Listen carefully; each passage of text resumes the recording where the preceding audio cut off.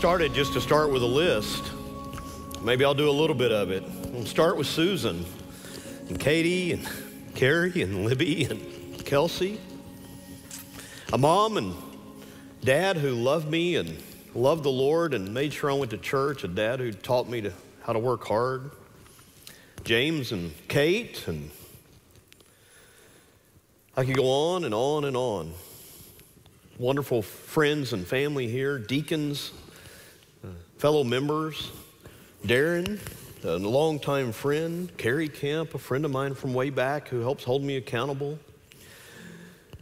A roof over my head, a refrigerator full of food, a freezer full of free-ranging organic meat. Amen. Breath and life. You know, there's an old hymn that says, count your blessings, name them one by one. Count your blessings and see what God has done. Count your blessings, name them one by one. Count your many blessings and see what God has done. When upon life's billows you are tempest tossed, when you are discouraged, thinking all is lost, count your many blessings, name them one by one, and it will surprise you what the Lord has done. Are you ever burdened with a load of care? Does the cross seem heavy you are called to bear? Count your many blessings, every doubt will fly, and you will be singing as the days go by. All of the many blessings that I mentioned, and as I said, you cannot count.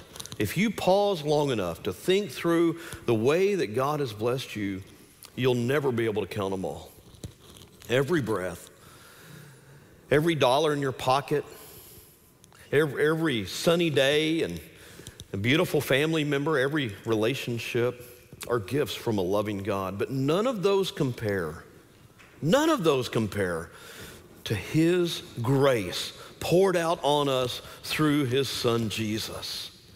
Today, we're going to partake of the Lord's Supper together, and I'm going to couch it in a little bit of a different term than I have before, because in our church language and our faith tradition, we tend to refer to it as the Lord's Supper or sometimes communion. But in about half of the other Protestant faith traditions and among many Catholics, it's referred to as the Eucharist. And you've heard that term tossed about. The word Eucharist is a Latin word that comes from the Greek Eucharisteo, which means to give thanks. And so as we partake of the Lord's Supper together here in a little while, we're going to partake of the Eucharist and focus on what all we have to give thanks for. And there is nothing more that we have to give thanks for than the deliverance that we have that comes through the shed blood and broken body of Jesus, our Savior. See, all of those names that I mentioned to begin with, Mom and Dad and Carrie and Kelsey and Libby and Katie, they're all on this earth. We're temporary. But thanks be to God's good grace. Thanks be to Him. And the word Eucharist, if you break it down, it really does come. The root of Eucharist is charis, the word for grace. And there's a prefix attached to the front of that means good. We give thanks because of God's good grace poured out upon us. That's part of the meaning of what we traditionally refer to as the Lord's Supper. We celebrate the good grace of God poured out upon us so that we can have hope and a future. Y'all know that Katie passed away 17 years ago almost now. I'll see her again because of God's good grace. I'll see him again because of what Jesus did. See her again because of what Jesus did on the cross. And that's why we celebrate. Today's text is going to come from Psalm 116. And it is one of the many psalms of thanksgiving, though it has a particular focus to it. And I want to begin. Let's go ahead and read the psalm, and then we'll begin right smack in what I believe is the focal point of the psalm in the middle. The scripture says in Psalm 116, I love the Lord because He has heard my appeal for mercy. Because he has turned his ear to me, I will call out to his name as long as I live. The ropes of death were around me, and torments of Sheol overcame me. I encountered trouble and sorrow. Then I called on the name of the Lord. Lord, save me. The Lord is gracious and righteous, and God is compassionate. The Lord guards the inexperienced. I was helpless, and he saved me. Return to your rest, my soul, for the Lord has been good to you. For you, Lord, rescued me from death, my eyes from tears, my feet from stumbling. I will walk before the Lord in the land of the living. I believe even when I said I am severely oppressed. In my alarm I said, everyone is a liar. How can I repay the Lord for all the good he has done for me? I will take the cup of salvation and call on the name of the Lord. I will fulfill my vows to the Lord in the presence of his people. The death of his faithful ones is valuable in the Lord's sight. Lord, I am indeed your servant. I am your servant, the son of your female servant. You have loosened my bonds. I will offer you a thanksgiving sacrifice and call on the name of the Lord. I will fulfill my vows to the Lord in the presence of all his people, in the courts of the Lord's house, within you, Jerusalem. Hallelujah. The passage is an incredible celebration of all that God has done. And there's there's one phrase that appears 4 times in this passage that I think is key, and that is this phrase, I will call on the name of the Lord. But that phrase is really an answer to the pivotal question that you find in the middle of this psalm. In verse 12, the psalmist asks this question. I believe that everything he said before and everything he says after is in some way related to this question. How can I repay the Lord for all the good he has done for me? And I think one of the greatest failures that we have, even as believers, is we begin to take God's good grace for granted. When we were first saved, when we first trusted Jesus as our Savior, and we were transferred out of the kingdom of darkness into the kingdom of light, or as Jesus told Nicodemus, we were born again, or as Paul speaks of in 2 Corinthians, we were given a new heart. When we first came to know Jesus as our Savior, we had a sense of gratitude that we had hope and we had a future. And periodically throughout life, there's things that we run up against, and we're reminded of our mortality, and we pause and we give thanks, and we remember how valuable, how precious God's deliverance of our soul is.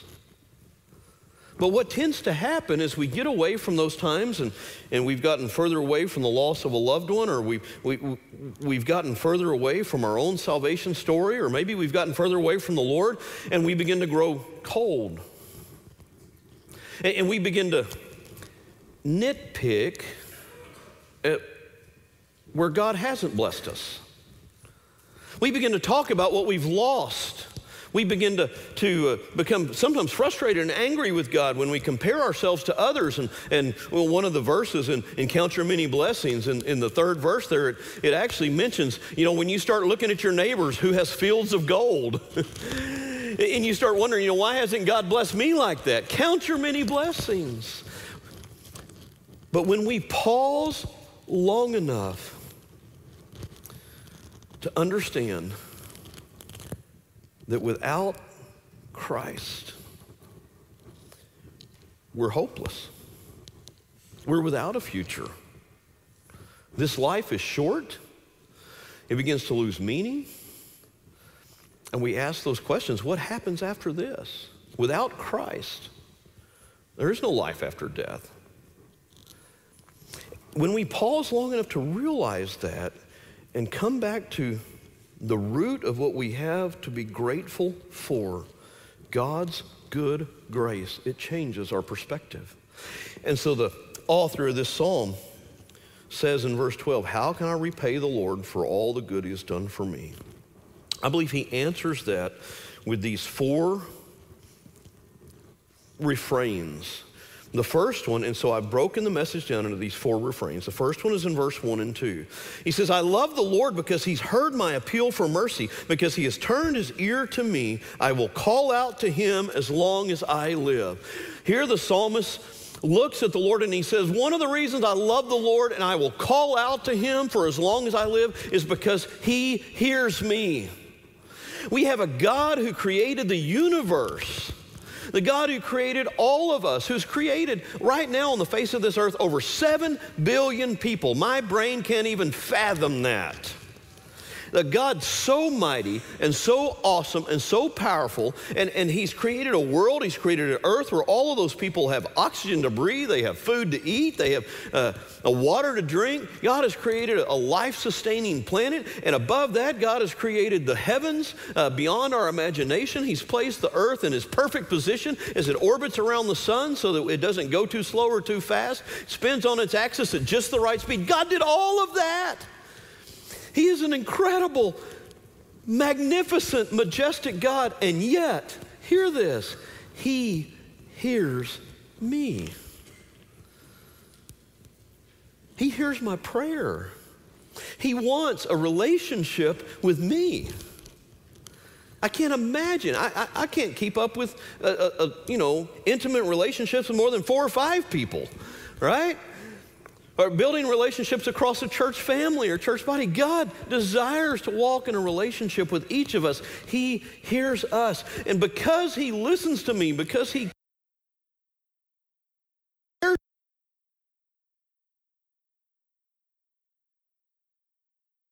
is the longest of the 4, verses 3 through 11. The psalmist speaks of whether it was a very literal death left to live, or it may very well be that he had lost a friend or he'd come to grips with his own mortality. But he writes here in verse 3, the ropes of death were wrapped around me and the torments of Sheol overcame me. I encountered trouble and sorrow, and then I called on the name of the Lord. Lord, save me.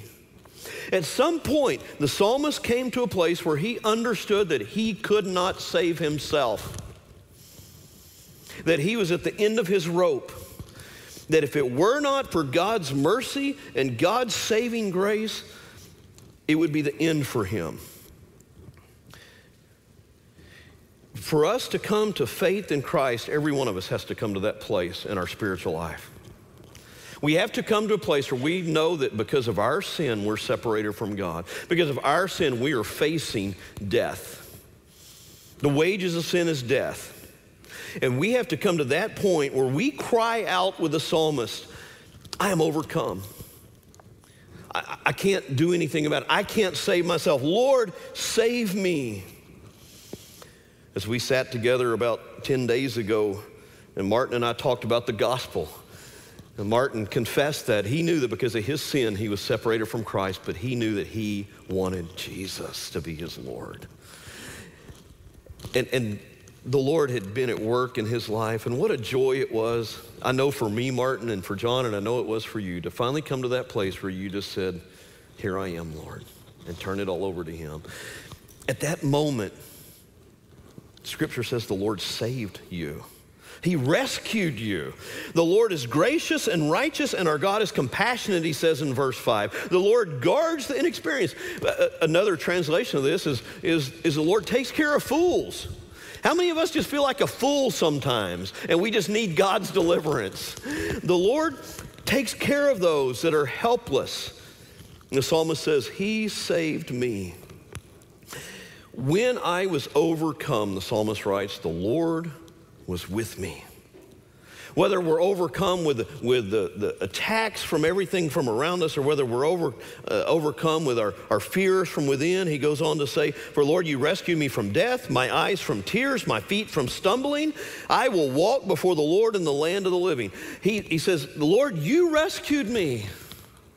When we call upon the name of the Lord, when we know we're helpless, his promise is he'll be with us and he'll rescue us and he'll guide us through. When I was helpless, the psalmist writes, he saved me. When I was overwhelmed, he rescued me. When I was helpless, he saved me. And so what is my response to him? I will call upon the name of the Lord. as long as I live.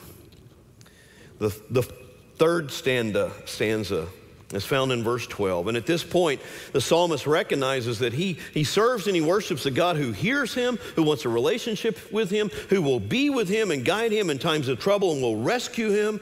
And so then you see that middle pivot point that we began with, verse 12. How can I repay the Lord for all that he's done for me? The psalmist says there's really only one thing I can do. I will take his cup of salvation and call on the name of the Lord. You know, here's the bottom line, and you may have been here with me. There's been times in my life where someone came to me and they offered me a gift out of their generosity that I knew I had not earned and I knew I did not deserve. And the human flesh sometimes pushes back at that, says, oh, I can't take that. I can't accept that from you. That's too much. I don't deserve that. But you really only have one choice. You can either look the person in the eye and say, thank you, and receive the gift, or you can reject it and do harm to that relationship. God has offered you a gift that is so rich, that is so beautiful, that is so meaningful. You really only have those two options. When he sent his son to die on a cross for you and I so that we could have hope of eternal life, Scripture says he offered us a gift of eternal life through Jesus' blood. Nothing that you can do to earn it. No, you're not good enough. I'm not good enough. None of us deserve that incredible gift. So the only thing that we can do is look toward the Lord and accept his gift. The psalmist here says, take that cup of salvation and call on the name of the Lord. So there's your third refrain. As he accepts this incredible gift, this cup of salvation from the Lord, he makes this vow, I will call upon the name of the Lord, and I will fulfill my vows to the Lord in the presence of his people. I will, the psalmist is saying, keep my commitments. The Lord has been faithful and gracious to me. I will keep my covenants to him. It goes back to what we talked about a few weeks ago in Malachi when God tells his people that one of the areas he was so frustrated with them was because they wouldn't keep their covenants. They wouldn't keep their promises. They weren't keeping their marriage covenants they'd made before him. They weren't keeping their commitments to his people that they had made before him. And here the psalmist is saying, when I look to the Lord in gratitude, with thanksgiving in my heart for the incredible blessing that he's given me, he's delivered me, he's offered me his cup of salvation. All that I can do is receive his gift and keep my covenants, to walk faithfully in that relationship with him. Accept that gift of salvation and set out to be obedient, to keep the promise and the commitments that I've made to God. So the author goes on to say, the death of his faithful ones is valuable in the sight of the Lord. Lord, I indeed am your servant. I am your servant, the son of your female servants. You have loosened my bonds. That verse 15 seems a little bit out of place. That's a verse that I've used in funerals before. In other translations in the New King James Version, that is translated precious. Precious in the sight of the Lord is the death of his saints. Means the same thing here. It's just worded a little bit differently in the CSB. What's he talking about there? Here's one of the cool things about this passage. The psalmist knows that he's not always going to just receive positive gifts from God. Let's put it that way. One of these days, like other saints, like other followers of Christ who have faithfully served the Lord, he's going to pass from this earth. He's going to die. And he says here, those who have received the cup of salvation, I've received the cup of salvation. He's reminded that precious in the sight of the Lord is the death of his saints. The death of his faithful ones are valuable in God's sight. Why is that? Why is it that God would see our death as something that is valuable in his sight? It's because we get to come home and be with him. We're no longer constrained by our sin. We're no longer caught up in the battles that we're caught up with on earth. We rarely think of it in those terms. But the psalmist, in the midst of this psalm of thanksgiving, specifically thanksgiving for God's deliverance, he pauses and he says basically this: even when I die, it's going to be a great day. Even when I die, that day is going to be a great day. The Lord is even going to celebrate that day. That day is a good day in the Lord's sight because he's brought one of his home. What an incredible joy that we have from this point out. The worst thing that could happen to us, right, is that we die. Well, then we get to go be with the Lord. If you have accepted that cup, that gift of salvation, we can rejoice in everything that we face from here on out. That's why Paul tells the Philippian church to rejoice always. And again, I say rejoice, because we truly can rejoice always. We can give thanks in all things. We may not give thanks for all things. There's some things that I'm not happy have happened in my life. But we can give thanks in all things, because no matter where we are, what circumstance we're in, we have been delivered by the blood of Christ, and we have a future and a hope, and we have something to be thankful for. And if we'll hold on to that, it'll change our perspective on each and every day of our life. And then the fourth stanza there in verse 17, he says, I will offer you a thanksgiving sacrifice. And here it is again, and call on the name of the Lord. You hear that over and over and over in this passage. As the psalmist looks back on the tough times he's been through, he looks at the deliverance that the Lord has offered him, all of the times that God has provided for him, just like we want to do today, just like the Jews were asked to do every time that they partook of the Passover meal. They were asked to look back at how God had delivered them over and over and over and over and time again. Take time today as we celebrate the Eucharist together to give thanks for all of those things that God has done, where he's delivered you. Because of his deliverance, because of his cup of salvation, you and I have eternal life. And even when we die, it's a celebration in heaven because we get to go be with the Lord. We have so much to be grateful for, so much to be thankful for, that the psalmist ends with that stanza. As I call on the name of the Lord, the last half of verse 17, he says, I'm going to do it with offering you a thanksgiving sacrifice. I want to make sure that I give thanks to you because you're the one who has delivered me. You're my hope. You've been listening to a Sunday morning message from our services here at First Baptist Watauga. Our family's mission is to exalt the Savior, equip the saints, and evangelize the lost.